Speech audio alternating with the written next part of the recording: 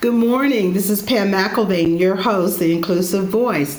Oh my goodness, can you believe January is almost over? But last weekend we had an opportunity to celebrate civil rights, celebrate Martin Luther King's birthday. But not only that, but to celebrate our own uniqueness in surviving any traumas that we might have uncovered or experienced.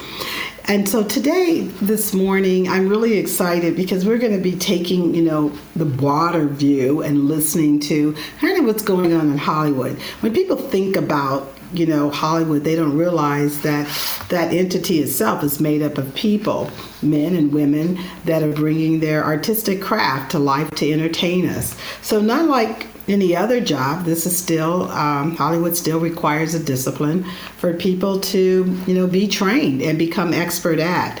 So from the outside, Hollywood in the movie business is always seen as the epic center, if you will, of the American glitz and glamour. The pageantry of the industry.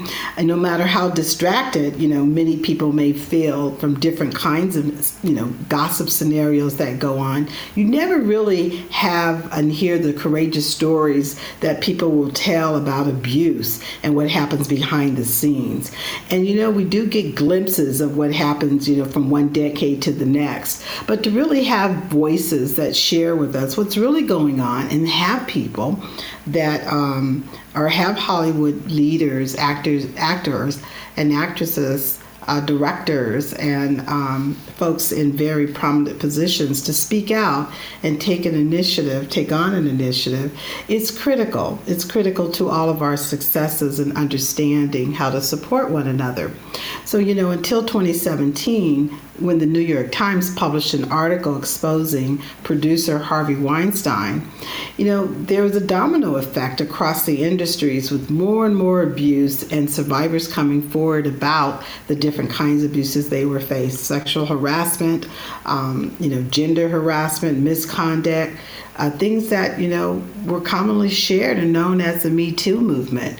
So since then, Weinstein, was convicted of rape. That's a tough word, rape, and sentenced to 23 years in prison in New York, and is currently on trial in LA as well. So the size of the movement, plus the resulting consequences it had on abusers was incredibly impactful. But the reality is, abuse is very real today. I was reading this astounding report, that 1 in 25 households are reporting some type of abuse. And who knew that in this nation, that we have this silent trauma going on where victims, are afraid to speak up. So it's probably more than that. But what's also powerful is when you do have illustrious, great people stepping forward to bring their courageous voices to the open audiences to share their stories. That's a gift in itself. So this morning we have with us Sarah Ann Massey. She's an actor, filmmaker, and comedian, and we're going to talk a little bit more and hear more from her and the courageous stories and stepping up and her success and her ability to continue to excel beyond it. I feel privileged and excited, like for you guys all to stay tuned with us this morning so you can hear more and share. And you can clearly reach me at diversitymbamagazine.com, calling in any of your messages, as well as, feeling free to call in at 773-763-9278. So stay tuned with us and we'll be right back with our special guest. The world is embracing a remote, globalized, and diverse workforce. Is your organization prepared when it comes to understanding all the nuances of diversity? Diversity MBA can help. From an industry-leading journal and web publication highlighting professionals and best practices, to boot camps and conferences featuring noted and accomplished speakers, Diversity MBA is a driving force in diversity, equity, and inclusion education. Check out diversitymbamagazine.com and take the first step towards transforming your organization. Welcome back. I'm your host, Pam McElvain, and I have here with me our special guest. I'm so excited to have with us Sarah Ann Massey, actor, filmmaker, and comedian. Good morning, Sarah. Good morning, Pam. So nice to be here. And so where are you? It's nice to have you. Where are you calling in from, Sarah? I am in Los Angeles, which is where I am normally based. Awesome. You know, I just have to tell you, although I'm in Chicago, I've been here about 25 years. I do claim California as my home. I'm a native California, Northern California. Oh, wow. So I'm going to keep claiming it. So, you know, one of the things I ask my guests each week is, you know, what do you do for self-care? How do you, both mental and physical well-being? And particularly since post-pandemic, I'm always encouraged by, you know, what folks share with us, how they continue to self-care both mentally and physically. Yeah, I think that's a really good question. I actually happen to have a lot of chronic illnesses and invisible disabilities, and I'm immunocompromised, so I've had to be really careful during COVID, and I always sort of have to be careful to take care of myself and find ways to balance what is a very hectic and busy work schedule with taking care of my body and my soul. So I've found there are a lot of things I can do at home. I had gone to this place in LA briefly, which had infrared sauna and lymphatic drainage massage, and it was very expensive and I couldn't afford to keep doing it, but it really helped with my pain levels. So I got a little tiny, it looks like a little pop-up tent, little tiny at-home infrared sauna.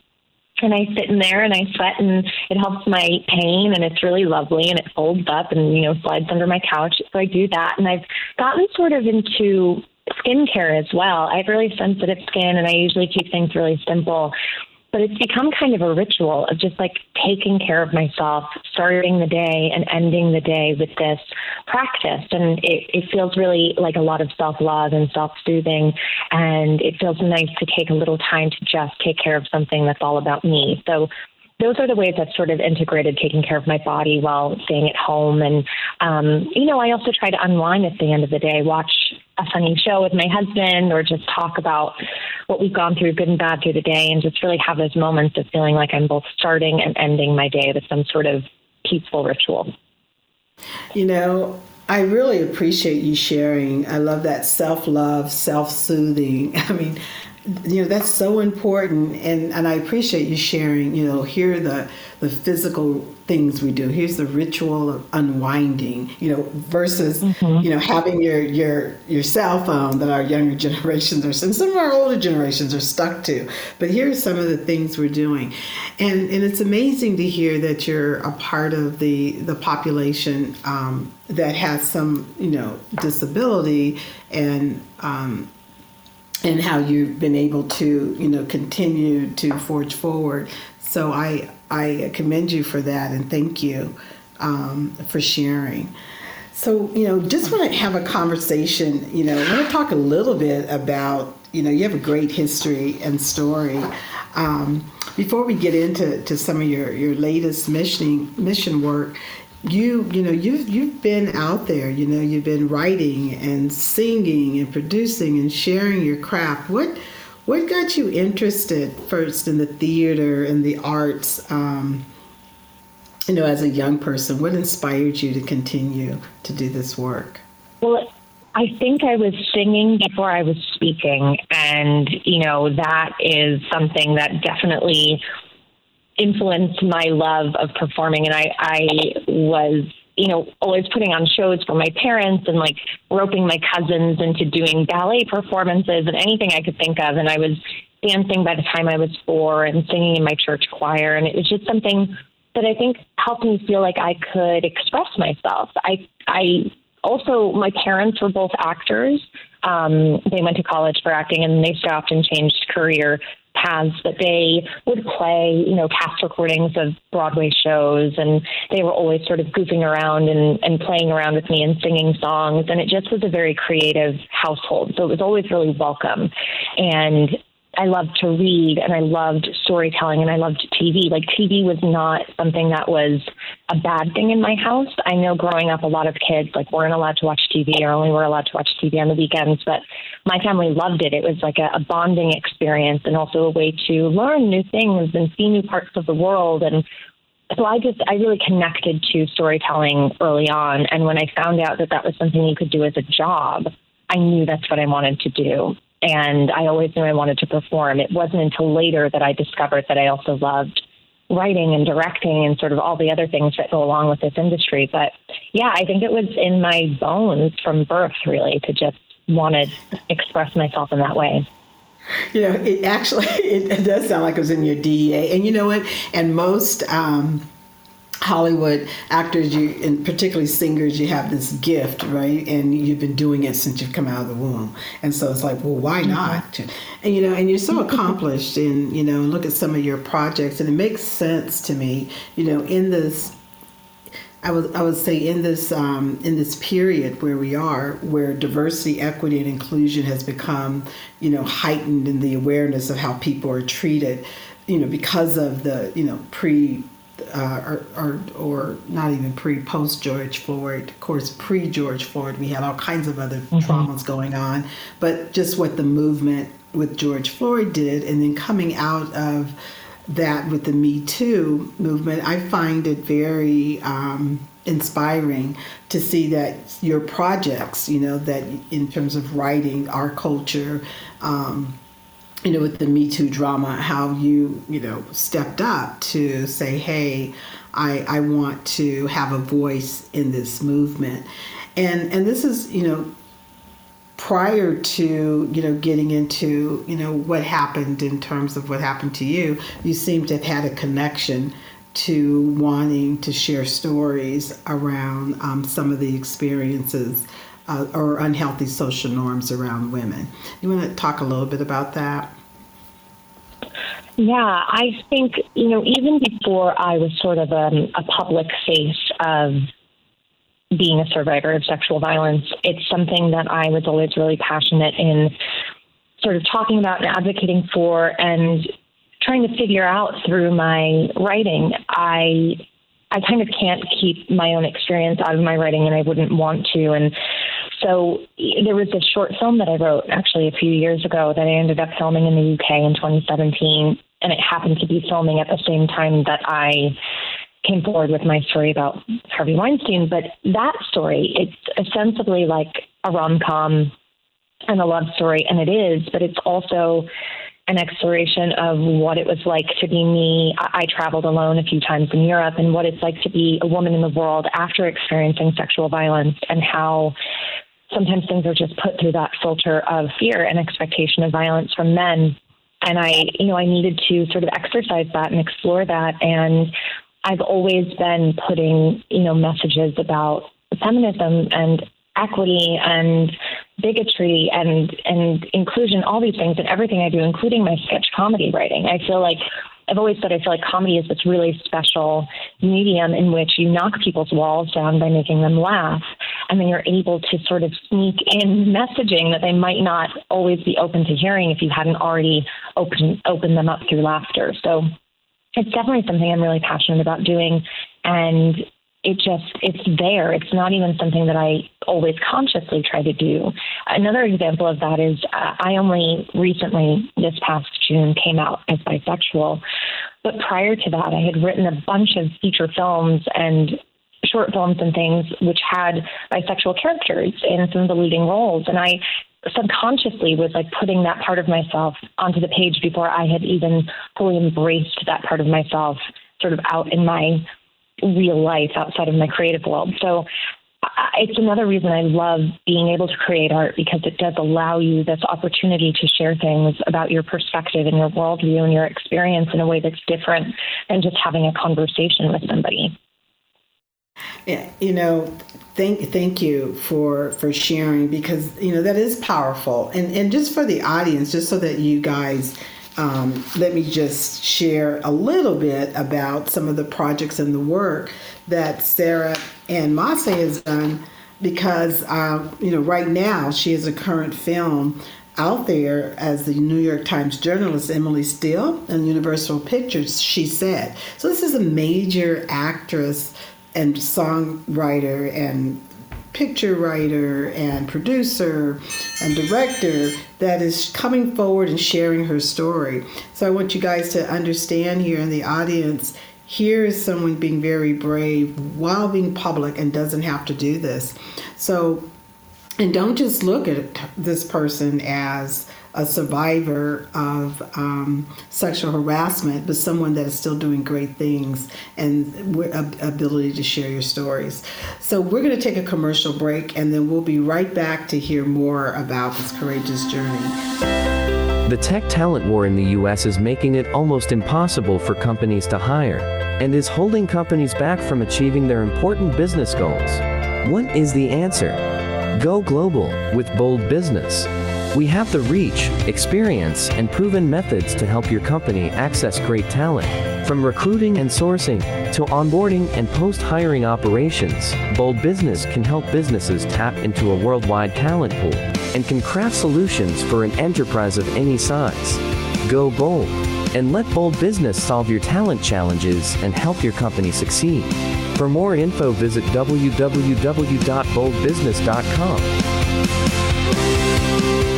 Okay, Sarah, I didn't mean to embarrass you or anything, but I did want, my audience to know, which icon I was talking to and make sure they understand. And I too am going to have She Said on my watch list because it's the kind of movie that I like. I mean, I'm one of the supporters of that kind of work that you do. I'm also supportive of the other work that you've done. And so let me just ask this of you before we get into it. When you're thinking about taking on a project, looking at the vast experiences that you've had, what is there a common theme and or message, that drives you to either, participate in it as an actor or even behind the scenes, as a writer or director, but what are some of the things that drive you to say, okay, I'm going to take this project. This is a good one. Fit for me. I mean, I think the biggest thing is it has to be ethically aligned. I can't feel like the project is perpetuating rape myths or victim blaming or misogyny or racism or any of the things, homophobia, any of the things that I think unfortunately have been quite common in the media and in art for a long time. I cannot get on board with something that continues to prop those things up. And luckily,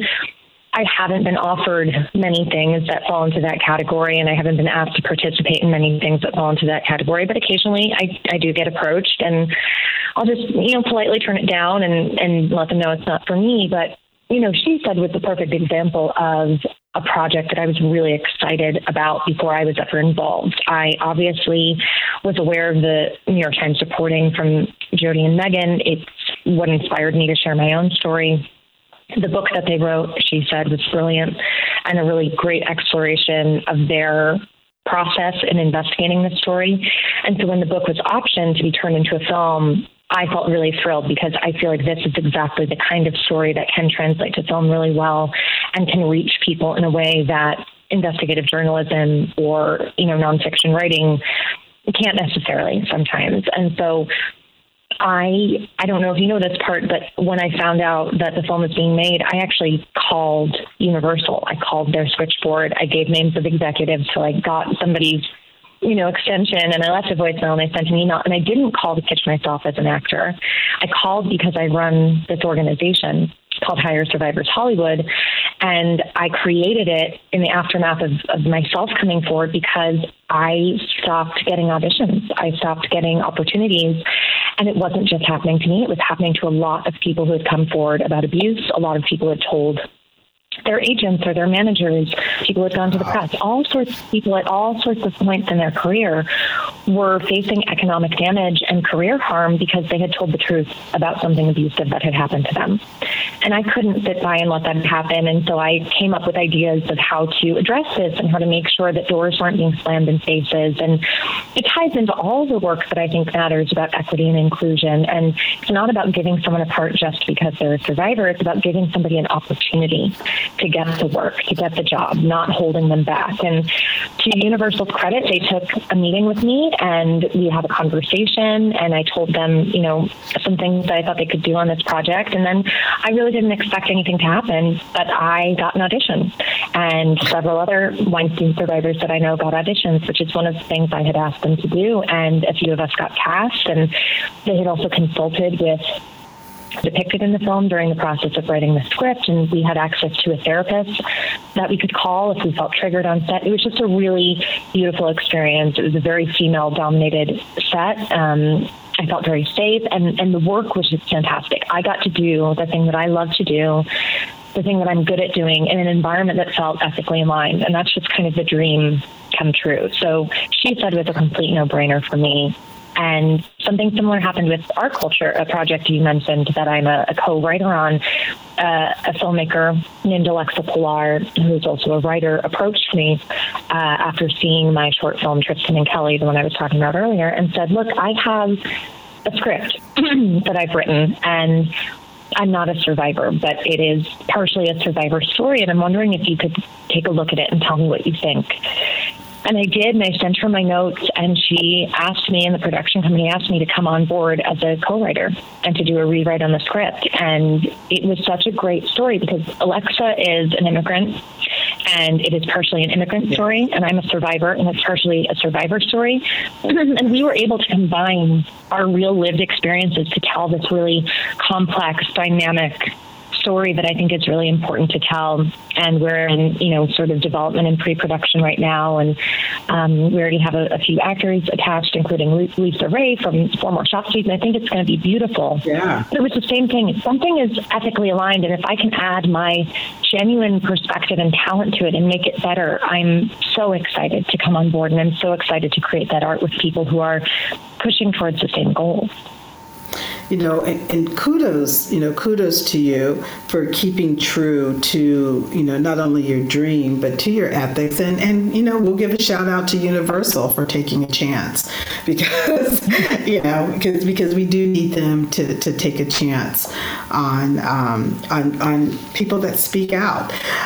We're talking about, this is kind of interesting because you were one of the first people, Sarah, that said, I'm going to speak out, and I know it's going to be at risk, and I know I might not have a community behind me. So what compelled you to come forward? And I ask you this question not to really dive into that particular instant, but to help people that are in scenarios where they need to have open expression, but are afraid to because they're not the fear of the consequence and their ability to recover.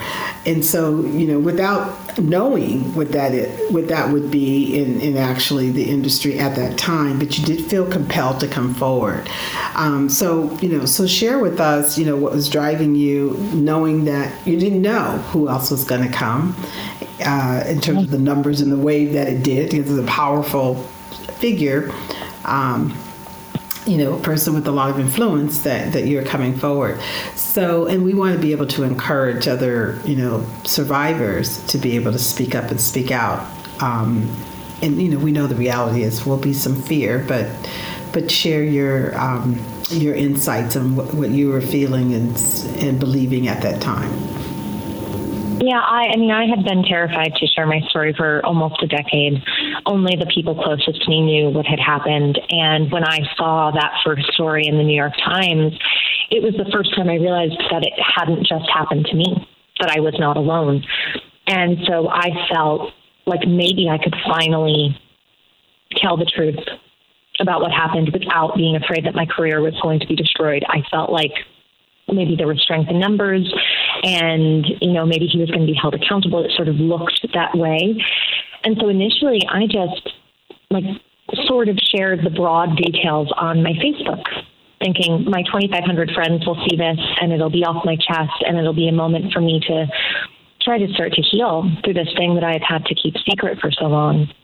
But then a friend saw what I had written and asked if I would be at all interested in talking to the press. And I really wasn't sure, but I thought I'll talk to someone and see how I feel. And ultimately, the reason I decided to go on the record with the press is because I wanted other people who had been through something like I had been through to feel like they weren't alone. And I, yes, was an actor when I met with him, but I also was meeting with him under the auspices of an interview to be a nanny for his children. And I think there's a lot of abuse that happens in the world of domestic workers, and I don't think it gets talked about enough. So I wanted to help give voice to that part of this sort of cycle of abuse that he was engaging in as well. And it just felt like the right thing to do. And I did feel very scared. I wasn't sure what the outcome could be.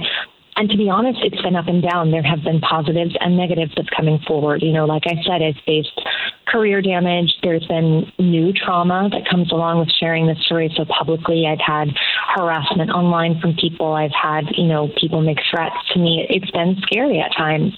However, I've also been able to connect with incredible survivors. I've been able to create this organization that is actively getting survivors interviews and auditions and jobs in front of and behind the camera in this industry. And it is part of my story, and I'm not ashamed of it. So for me, it was the right decision to go to the press at that time. And what I always try to say to other survivors is, you should make the decision that feels right for you. I always encourage people to share their story, but that doesn't necessarily mean sharing it publicly. It might mean telling a trusted family member or a therapist, a member of clergy, going to the police, going to your superior at work, whoever feels safe to you, whatever feels like the right decision for you to make, because so much of our power and so much of our autonomy has been taken away as survivors of sexual violence that when it comes to time to share a story and to go on this path of healing, it really should be guided by the survivor and what feels comfortable for them. And they should never feel pressure. Just because I came forward publicly, I don't want anyone else to ever feel like they have to do the same as me. Everyone's on their own separate journey, and we all support each other, whatever that looks like for each individual survivor. Thank you for that, because that was real powerful. And we're going to take a commercial break, Sarah, but when we come back, I really want to hear more about your initiative, Hire Survivors Hollywood. I think, your story definitely provides encouragement, inspiration, and for folks to know. And thank you for being, genuinely authentic with letting us know that you use the word terrified. So, thank you for that authenticity, so that people know that this is not easy to do when you choose to make a choice. Right. Okay, so we'll be right back with you. Stay tuned with us. Hear more, from our actors, Sarah Ann Massey, and who will share with us more journeys and inspirations on what I will say, keep coming out and moving forward. We'll be right back. From emails that get no response, to improper billing and shipping, to inventory mistakes, waste can be an expansive, encompassing problem. With a track record of success that includes over $7 billion in successful projects, Bold Business has been helping clients over 2 decades. Whether you seek to enhance the performance of current anti-waste and waste initiatives, reduce reputational damage in the face of heightened public scrutiny, or simply safeguard cost efficiency, Bold Business has the answers. Check out boldbusiness.com for more information. Welcome back, everyone. I'm your host, Pam McElvain, with the Inclusive Voice this morning. Oh, it's a little rainy outside, but I'm glad that you're staying tuned with us. Go grab your coffee and have a seat. And, sit back with me and hear from Sarah Ann Massey. She's an actor, writer, singer, just an incredible Hollywood contribution. Here's sharing her story with us on how to stay inspired in spite of trauma and obstacles and barriers. So, Sarah, I just also wanted to just say to you, kudos to you for sharing with me earlier. You were saying you're bisexual, and you wanted to, come out and let people know that. Thank you for having the courage to share, and we wrap our arms around you and in your support moving forward and helping others to come out and feel safe about doing so. Thank you. Oh, absolutely. I'm really falling for you too, because I'm like, oh, this is so good in the work you're doing. And so I wanted to learn more about, I read a little bit about your initiative, Hire Survivors in Hollywood. Share with us a little bit, about, what this is and actually some of the impact, that you've had with this initiative. Yeah, as I mentioned, I sort of started realizing that there was retaliation happening within our industry for folks like me who had spoken up or who had faced abuse. And I started talking about it on social media, and I started talking about it in groups of other survivors. And I started going to pre-existing organizations and saying, hey, look, this thing is happening. Here are some ideas I have for how to address it. Could we work together? Let's see what we can do.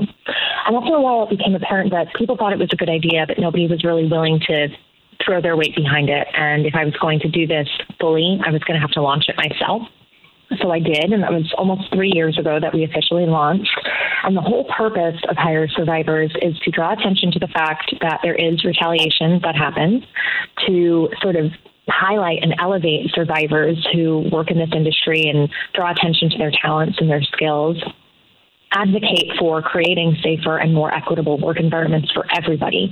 So while this benefits the community of survivors directly, it also benefits everybody who works in the entertainment industry, and then create actual job opportunities for survivors. So we have a pledge that you can take if you go onto our website, hiresurvivorshollywood.org, and we have teamed up with many filmmakers to get them to sort of instigate and implement these initiatives on their own projects. And we have worked with productions that had a budget as low as $3,000, and we got them to hire an intimacy coordinator and hire survivors for on-camera positions and off-camera positions. The Hollywood Reporter came to us at one point, that's a trade magazine within the entertainment industry, and said, we became aware of you. We are doing a story about survivors, and we're doing a photo shoot with survivors, many of whom have been assaulted at photo shoots, and we were told that you might be able to help us create a safer, more trauma-informed environment. So the Hollywood Reporter hired a trauma therapist to have on set that I had referred them to, hired 2 hair and makeup artists who were survivors, and everybody on that set, the survivors, the crew, the people from the magazine, all felt like it was a much healthier, happier environment. They were able to do their work in a better way. And that is the feedback that we keep getting. Directors tell us that by having intimacy coordinators on their set, they're freed up to do their job and know that their actors are going to be safe and taken care of and feel respected. Survivors are getting interviews and auditions, and while not every single survivor who submits for a project or who gets called in for a project books it, many of them do. So we've made a real impact. We've gotten real jobs happening for this community that has been historically marginalized, and it's been really fantastic. And another thing I'm really proud of is I authored this, 22-page toolkit for the industry. And it talks about from development of the script or the project through release of the project, and at every step, how you can be inclusive of survivors, be more trauma-informed, create safer and more equitable working environments. It's completely free to download on our website. It's also part of the Reframe resource. Reframe is an organization that works towards gender equity in Hollywood, and we've partnered with them. We've partnered with the Hollywood Commission. We've partnered with Women in Film, and we're just 2 people right now. It's me and my director of communications, Shane Kalminski. We also just recently brought on a 30-person strong advisory board. But we've been doing this so far with no money, no donations, no real power, besides the 2 of us.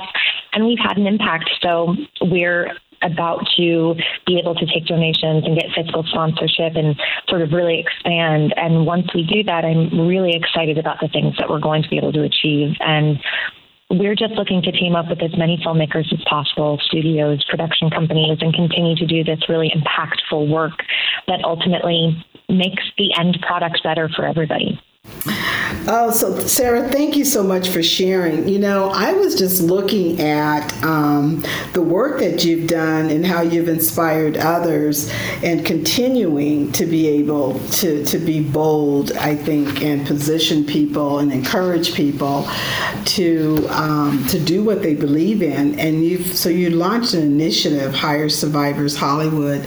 I would love to know, what inspired you to launch this initiative, and what is the impact and or obstacles you're facing? Well, as I mentioned before, once I realized that this retaliation that I had feared for so long was still happening in the industry, I was experiencing it. Many other survivors that I had interacted with were experiencing it. I knew I had to do something, and I started talking about it on social media. I would talk about it to other survivors. I started going to pre-existing organizations and saying, look, this thing is happening. I have ideas about how to address it. Here's my pitch. Maybe we can work together. And everyone thought it was a good idea and needed, but nobody was sort of willing to throw their weight behind it. And so after a couple of years of informally talking about all this stuff and starting to use these hashtags and advocate for survivors to get hired in the industry, I decided to officially launch Hire Survivors. And that was just about 3 years ago. And it has been me and my director of communication, Shane Kalminski, running the whole show the whole time. But our goal was to draw attention to the fact that there was retaliation happening within the entertainment industry, put positive attention on survivors and their talents, and make people aware of all of these incredible folks who there are that are, looking to work and excited to work and who have been sort of unfairly economically harmed through this process of talking about their abuse, and then help create actual employment opportunities for people from this historically marginalized community. So we have a pledge that you can take on our website, and we have partnered with many filmmakers over the past couple of years to get them to integrate this work into their projects. And I think people sometimes hear like, well, how do we do this? Is it an extra cost? Is it going to be difficult? And I have worked on projects that had budgets as little as $3,000, and that director hired an intimacy coordinator and hired survivors to be in on-camera roles and had this incredible experience. The Hollywood Reporter, which is an industry trade magazine, came to me. Another survivor had told them about the work that I do and said, hey, we're doing a story about survivors of this particular producer, and we're doing a photo shoot with some of the survivors, and many of them have been assaulted at photo shoots, and we wanted to come to you to see if you could help us make this a safer environment. So we advised them to hire a trauma therapist, which they did. They also hired 2 hair and makeup artists who were survivors to work on set that day. And everyone on set, the survivors, the crew, people from the magazine, all felt really safe and like they could do their job and be in this really healing environment while telling this story. So I've just heard from every filmmaker I've worked with, every person we've partnered with, that the work we do makes their job easier, makes it more fulfilling, allows them to be creative and know that their sets are safe and equitable. And that's the thing, is this work does obviously benefit survivors of sexual violence, but what we're advocating for creates safer and more equitable work environments for everybody. So it really benefits the entire industry. It's also really good PR for the people who do it. It's a positive thing. It is, ties into all of the other DEIA work that companies are already doing. So our goal is to continue to partner with filmmakers and studios and networks. And like I said, Universal really heard what you were talking about and was already doing some of this work already. So I've seen this work at the very, very, very low budget indie spectrum, and I've seen it work at the studio level, and everybody in the industry can partner with us. And another thing I'm really proud of is that I have authored this 22-page toolkit that takes you from development through release of any project, and it helps filmmakers and studios and network executives know how to be inclusive of survivors throughout the process, how to be more trauma-informed, how to create safe and equitable work environments. And it's entirely free. It's on our website. It's also part of the Reframe resource. Reframe is an organization that works towards gender parity in the entertainment industry. So we've partnered with them. We've partnered with the Hollywood Commission. We've partnered with Women in Film. We've brought on a 30-person advisory board recently, which I'm really excited about. And we've been doing all of this with no money, with no donations, no income, just through pure force of will. But we are very close to getting fiscal sponsorship. So soon we will be able to take donations and get grants. And once we have that going, we'll be able to make even more of an impact. But we've gotten survivors interviews, auditions, and jobs. Like, the tangible results that we've gotten over the past couple of years. And if we can do that at this small scale, imagine what we can do when we partner with the people who really have the power in this industry. I'm really excited about the work we're doing. Oh my goodness, you should be. You should be. Congratulations. So where can people go? This is incredible to hear that you have this toolkit. So if folks wanted to have access to it, where can they go, Sarah? Yeah, it's on our website, which is Hire Survivors Hollywood, and that's hire, HIRE.org. And you can navigate to the toolkit part of the menu, or you can just type in hiresurvivorshollywood.org/toolkit. It's there for you to read on the website. You can download it. You can also go to reframeresource.com and see it there. And we are on Twitter at Hire Survivors, on Instagram at Hire Survivors Hollywood. We're really easy to connect with and find. And we just want to help. We want to keep doing this work. And, I know what it's like. I'm still dealing with the repercussions of having come forward with my career and still working to get back to, the same level of auditions and work that I had prior to this. So I know what it's like from the inside out. And I just want to help other survivors who are going through this. And I want to help filmmakers to create better work environments and be more ethically aligned. It really is mutually beneficial, and that's the thing that I'm really, really thrilled about.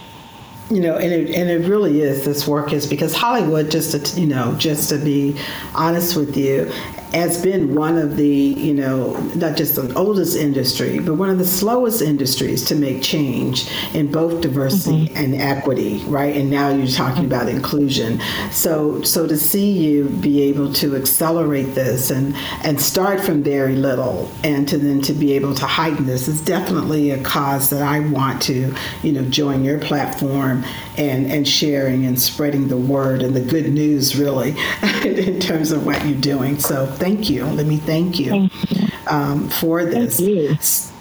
And so Sarah, so in terms of just, people think of survivors, they first and foremost, they think of, women only, and particularly they may think of white women primarily.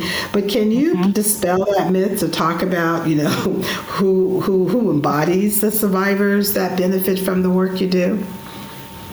Yeah, absolutely. I think, I am a white woman myself, and I'm very aware of the fact that white feminism kind of is the dominating voice among mainstream conversations about sexual violence. And that shouldn't be the case. It is, 1 in 4 women in general experiences sexual violence across their lives, 1 in 6 men. And we know that those numbers are probably higher than what's reported because many people don't report what happens to them. But survivors are a very diverse group of people, and many survivors are multiply marginalized.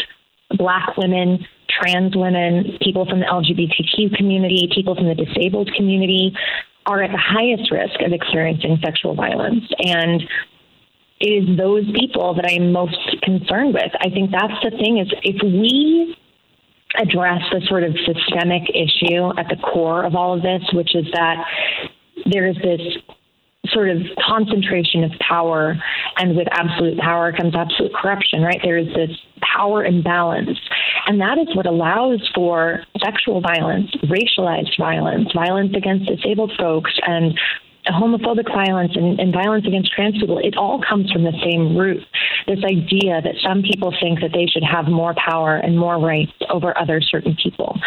And so it is really important to me, and that's why the advisory board was really important to me. I have my perspective, my lived experience as a disabled, queer, white woman, and it's important that I make sure that that lens isn't the only thing that I'm seeing this issue of sexual violence through. I need to have people who are from other marginalized communities adding their voices to this work and making sure that everybody is fairly represented. So that's something I'm really cognizant of, and that's why I call the toolkit a living document. All of this is alive and constantly changing and growing, and I hope to be the kind of person that 10 years in the future, I look back at myself now and go, gosh, I had a lot to learn, and now I'm an even better person. Now I'm an even better advocate.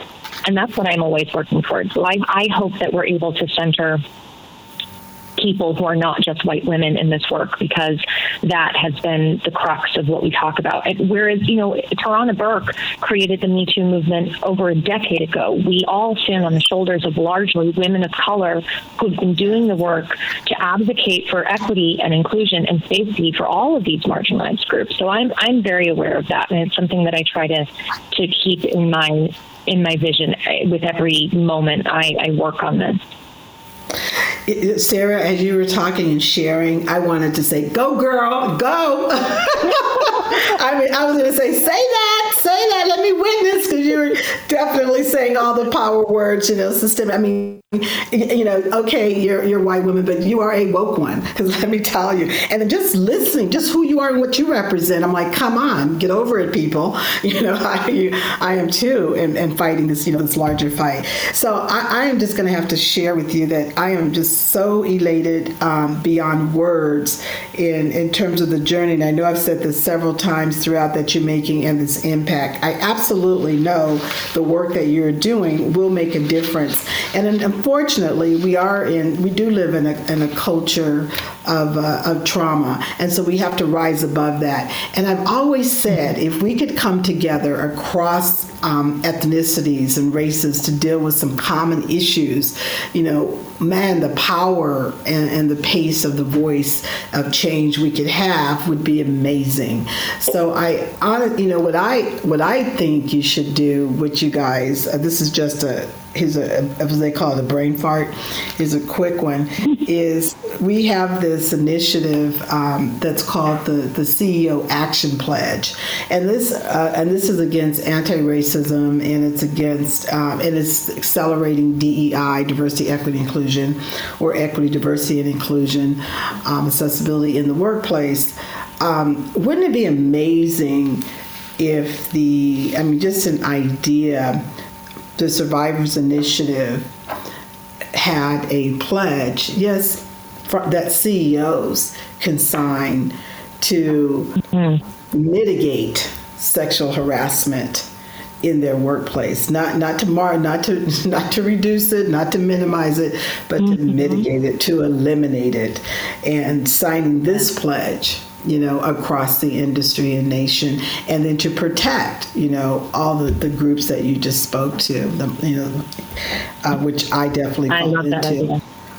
Because I think that's a great idea.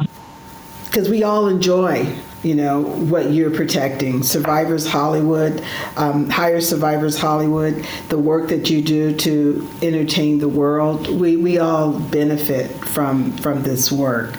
So with this, we should find a way to be able to help strengthen the work that you're doing. So we're gonna have to, come back to you and reach out and do a story on you and have you come out and speak to our conferences, because I really think this is incredible and very bold in what you're doing. And we want to thank you for showing up with us today. I want to encourage all of our listeners to go to hiresurvivorshollywood.org/toolkit, be able to grab information. Plus there's reframeresource.com.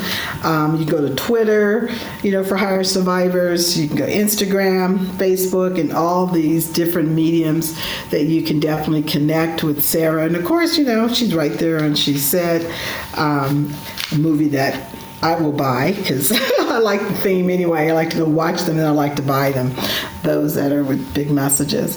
So thank you so much for your time this morning, Sarah. Was there any last advice you would like to give folks as we wrap up the show? I just want to share with people that I think Hollywood feels very far away and very glamorous and very insular to people, but I think we have a responsibility in Hollywood to tell stories that matter. We shape culture. We shape people's hearts and minds with the stories that we tell. So while I know a lot of people have a lot of issues with Hollywood, and I do too, I just want you to know that I am committed to reshaping this industry to tell stories that positively impact culture. And my intention with the work that I'm doing with my organization is to branch out into other industries and other communities and allow this to be a framework that everybody can benefit from. So I just am honored to have the time to talk with you today, Pam. I hope that survivors who are listening feel heard and seen and know that there's support no matter how they decide to move forward with their healing and sharing their story. And I hope people who maybe haven't experienced sexual violence have a little more empathy and understanding after hearing what I've gone through and after knowing that this is something that is ongoing and really impactful to people. And so thank you so much for your time, and we appreciate and once again celebrate all that you offer. So have a good week next week, and have a good day this morning. Thank you, Pam.